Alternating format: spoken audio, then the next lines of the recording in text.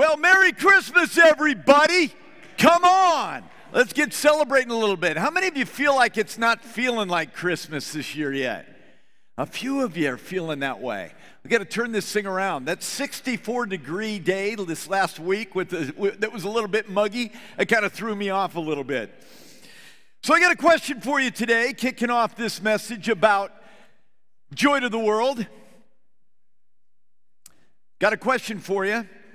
If he's a savior for all people, what does that really mean? What does it really mean? Got another question for you. Does anyone know who Carl Gustav is? Does anyone in this room know who Carl Gustav is? Nobody in this room knows who Carl Gustav is? Is there anyone online right now in a 180 home or wherever you are in this world who knows what Carl Gustav is? If there's no one who knows who Carl Gustav is, I am heartbroken.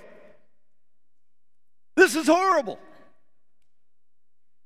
This is stunning. We've got Harvard grads here. I think that's a mail order Harvard degree. Carl Gustav is the king of Sweden. You know why you don't know about Carl Gustav? Because he's the king of Sweden, and quite candidly, although all four of my grandparents came from Sweden, I had to look up who was the king of Sweden. I'm messing with you. But Carl Gustav's the king of Sweden. He came to power in 1973, and he married a woman named Sylvia, who's from, get this now, she has German and Brazilian heritage. Now, here's what's interesting about Carl Gustav. His big interest in life has been scouting. And he used to, before there was a lot of crises with the Boy Scouts of America, went around the world and spoke at these big jamborees. That was his big deal. Carl Gustav loved scouting. But when you look at Carl Gustav, you gotta realize this guy has almost no power and very little influence over the world. A lot of kings are like that. But along came a king named Jesus. And the question I have for you this morning, and we're going to wrestle with this just for a few minutes, very brief message today, so I want you to stay with me the whole way through. How in the world do we know that Jesus was for all people? I want you to think about that for a moment. How do we know? I mean, it's one thing to say it. It's another thing for Linus telling Charlie Brown this is what Christmas is all about. But understanding that Jesus was for all people is best discovered in the Word of God. But here's the problem. When we read a lot of stories, and a lot of us read a lot of different passages around the Scriptures, it just kind of washes over us like, yeah, well, Merry Christmas, Happy New Year, all this stuff kind of, no. We got to reclaim something this morning. I want to tell you about the first 7 verses of Luke 2. And then we'll take a deeper dive on some verses that follow here for just a few minutes. But in Luke 2, we find this incredible story where Jesus, in the womb of Mary and with Joseph, goes from Nazareth to Bethlehem. And they traveled there because there was a census being taken. Now, why in the world did a government take a census? They want to know who's who and where they are, but more than anything else, like every government that wants to count heads, they really want your money. The bottom line is that they wanted their money. And so they traveled to get registered in Bethlehem because they're from the house of David, and that's where they needed to be. And they traveled there and they looked for a place to stay. Now, let's be very clear. Let me debunk some myths. A lot of times the innkeeper gets a bad rap. The innkeeper stood there in the children's play that you've ever seen. The innkeeper stood there and said, "We have no room in the inn away from here." Here's the truth. A census was being taken. People were migrating all over the place. You know how long the walk was from Nazareth to Bethlehem? About 90 miles. 70 miles as the crow flies, about 90 miles. That's a long walk. And when they got there, they didn't have the ability to go on Priceline.com and get a place in Bethlehem and make sure it was secured, get their deposit down. They walked into the town and they were looking for a place to stay. Here's what you need to know. I believe there were a ton of people that couldn't find a place to stay that night. Jesus was just among them. It's really important because Jesus is for all people by virtue of the fact no celebrity, no security, and no privilege at all. I want you to think about this. Why would the king of the world, why would the Savior of the world and the king that would be above all kings, why in the world would he come to this earth and not have some kind of an entourage? I see kings. I even looked up Carl Gustav. Gustav has an entourage behind him. Jesus didn't. Jesus came into Bethlehem, had no place to stay, and he joined everyone else that didn't have a place to stay. And I'm sure that there were multiple families that were lined up just kind of around the countryside. No celebrity, no security, no privilege. And here's what's amazing about the first insight to how we know Jesus is for all people. He didn't come for any direct and distinct people group, but to all people, because there was no way to distinguish him from the crowd. If he would have had an entourage, they would have known that's him right there. And how do we know he didn't have an entourage? How do we know he didn't have celebrity? How do we know he didn't have people kind of going, oh, Jesus is being born over there? I'll tell you how we know. If you go to Matthew's account, you find Caesar sending out an edict to kill every baby in Jerusalem, every baby boy 2 years and under. Hold it. Stay with me here. Don't let this one wash over you. The reason that he wanted to kill every baby 2 years and younger, and imagine what that sounded like, the wailing of the mamas. Are you kidding me? I remember when our son was just a little tyke, somebody comes in and say, we're taking your son away and we got to kill him. The wailing in Bethlehem must have been huge. And by the way, some of you are wondering, well, how many? And some people have said thousands. No, it wasn't thousands. It was probably 20 to 40 boys were murdered in one day. Small town, Bethlehem. Super small. But sick nonetheless. 20 little boys murdered. Why? You ready for this? He couldn't distinguish who the Savior was out of 20 boys. Totally indistinguishable. No one knew who Jesus was. How in the world do we know that Jesus was for all people? Here's another text that we have. Put it up on the screen. Luke 2:18 through 14. Watch this now. And in the same region there were shepherds out in the field, keeping watch over their flocks by night. And an angel of the Lord appeared to them, and the glory of the Lord shone around them, and they were filled with great fear. I have Linus's voice going through my head right now. And the angel said to them, fear not, for behold, I bring you, watch this now, good news of great joy that will be for all the people. For unto you is born this day in the city of David a Savior, who is Christ the Lord. And this will be a sign for you. You will find a baby wrapped in swaddling clothes and lying in a manger, and suddenly there with the angel a multitude of heavenly hosts praising God and saying, glory to God in the highest, and on earth peace among those in whom he is pleased. What an amazing passage. I want to give you a warning that has nothing directly to do with these verses that I just read. We often become what and how Christians. I'm going to explain this to you right now. If you're a what and how Christian, you are missing the mark, and you will never understand what this season is all about. A what and how Christian is someone who says, what do we do and how do we do it?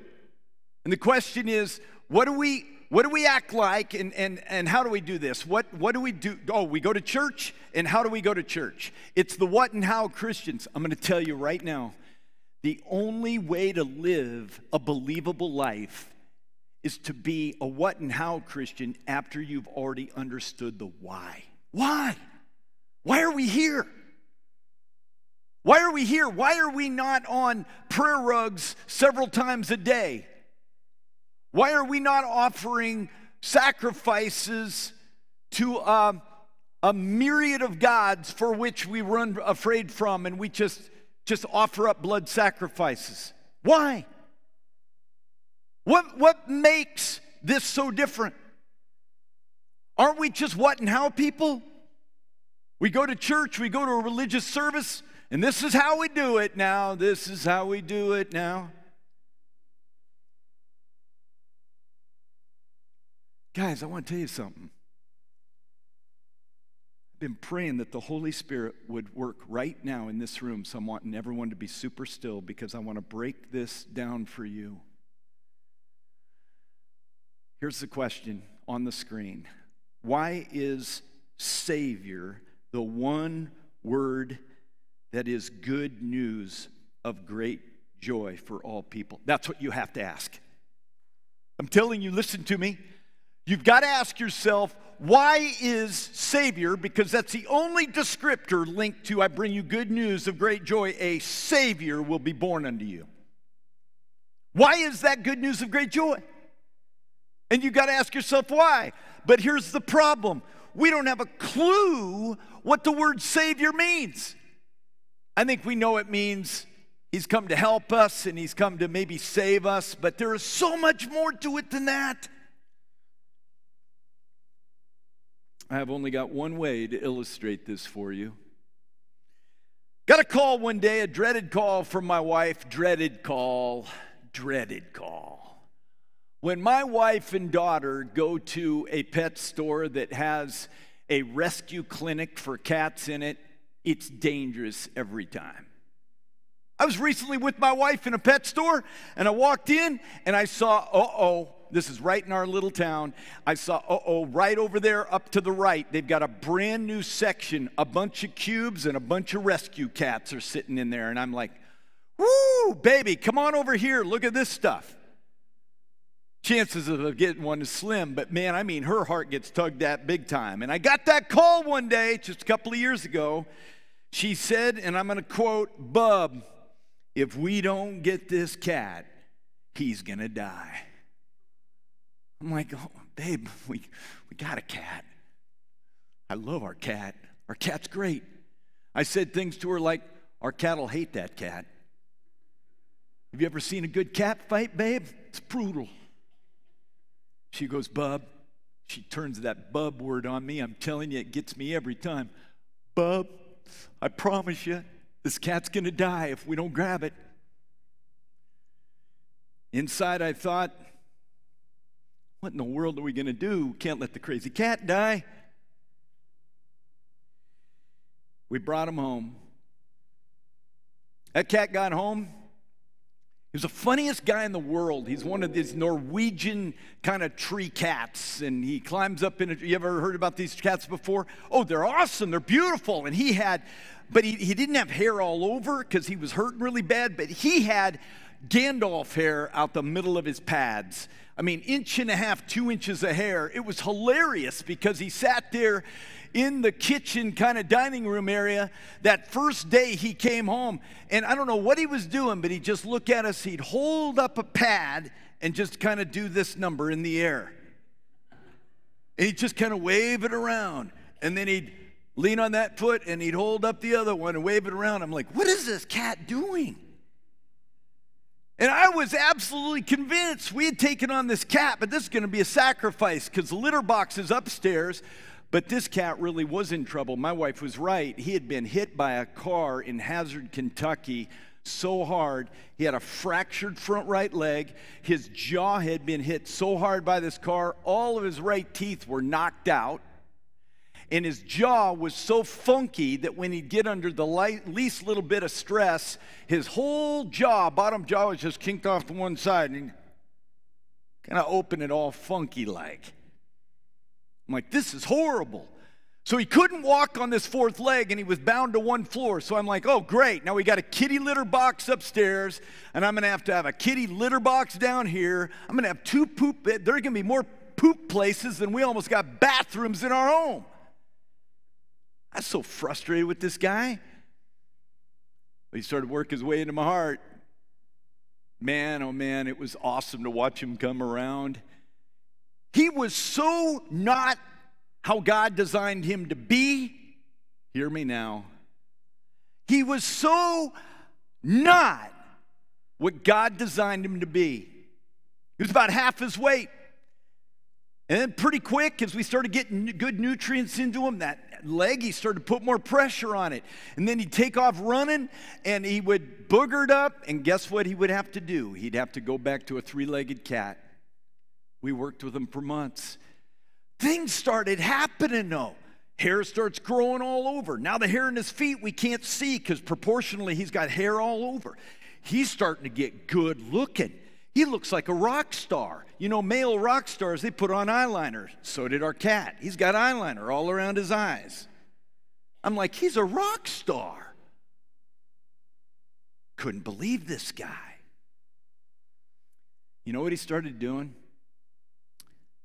He started living up to his name. You know what we named him? Sozo. Sozo is the Greek word for rescued and healed. This is important now. We named him Sozo because it stands for rescued and healed. This is what I need you to know. Why is Savior the one word that is good news of great joy for all people?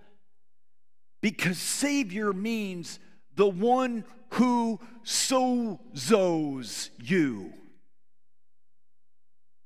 Simply stated, Jesus rescues and Jesus heals.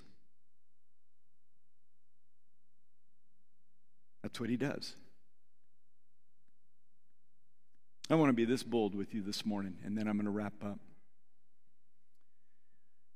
I am absolutely convinced that the proud in this room will never have a good Christmas. Not the way God designed it. Not the way God designed it. The only way to enjoy Christmas the way God designed it is to get to the point where you recognize there's a little sozo that needs to be saved by the sozoer, the rescuer and the healer. Here's what I've learned. I've talked to people here recently in my life who have said, oh, Carl, I don't have a biblical understanding of Jesus. I think that there's a lot of that that's in the Word that just isn't true, or it's kind of metaphorical. And here's what I want to tell you today. If you are let me be gentle. If you are not humble enough to recognize that you need rescuing and healing, Christmas will only be another holiday to you.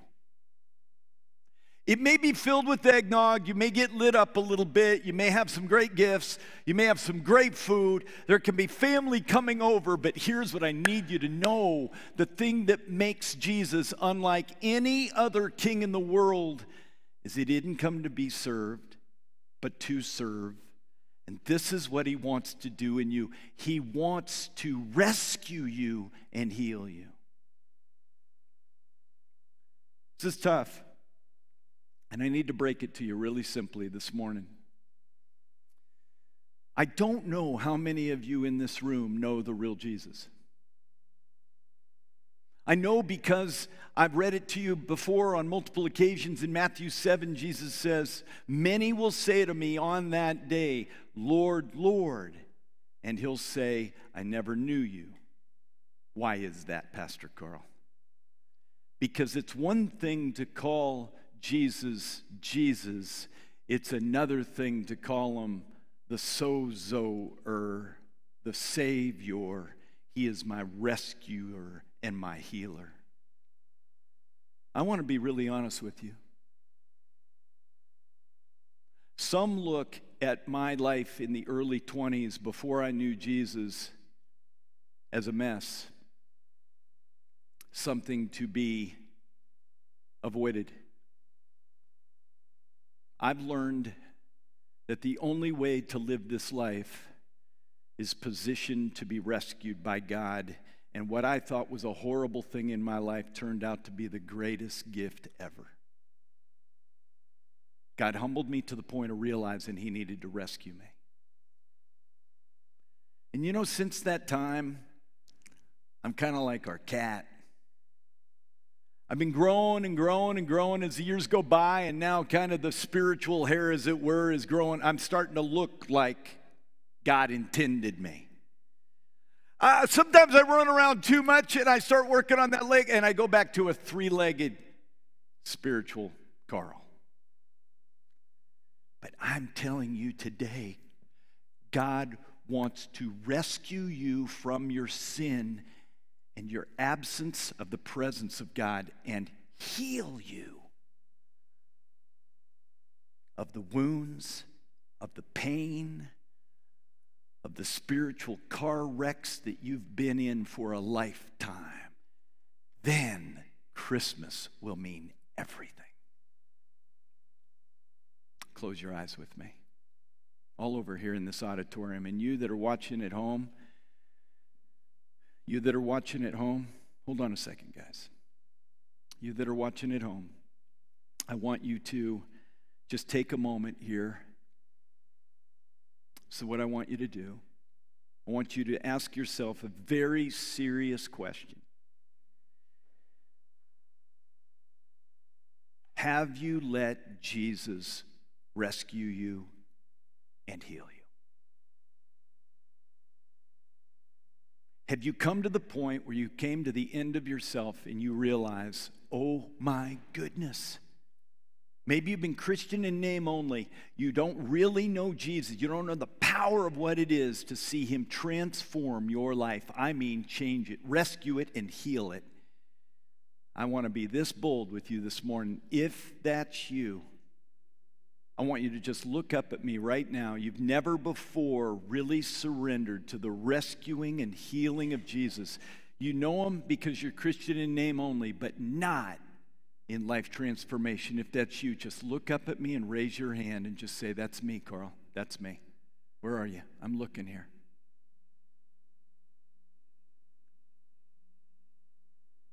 Looking around. Good. It's awesome. Who else? That's awesome, man. Just going to keep looking around.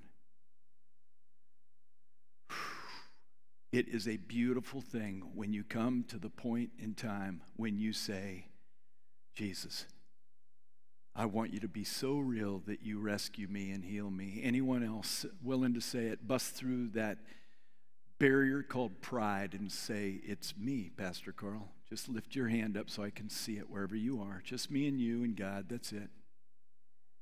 Who else? Right on. That's another one. That's very cool. Just going to keep looking around here. Anyone else? I want to pray with you right now. Father, for these that here in this auditorium and those at home or around the world, I'm asking that we would have a holy moment right now that we are experiencing you not only being here, but knocking on our heart's door and changing our life. If you looked up at me and raised your hand, or at home you raised your hand and you know that that is you and you're ready to give your life to Jesus fully 100% today, I want you to pray with me. And just tell him, Jesus, I'm willing to confess to you that I need rescued. I don't want to be too proud for that. I'm willing to say to you today that I want you to heal me. I ask you to give me your life. I confess to you, just tell him this, I confess to you that I've missed the mark. My life hasn't always been on, but I want you working in me. For the first time ever, I say to you, God, forgive me, rescue me, and heal me.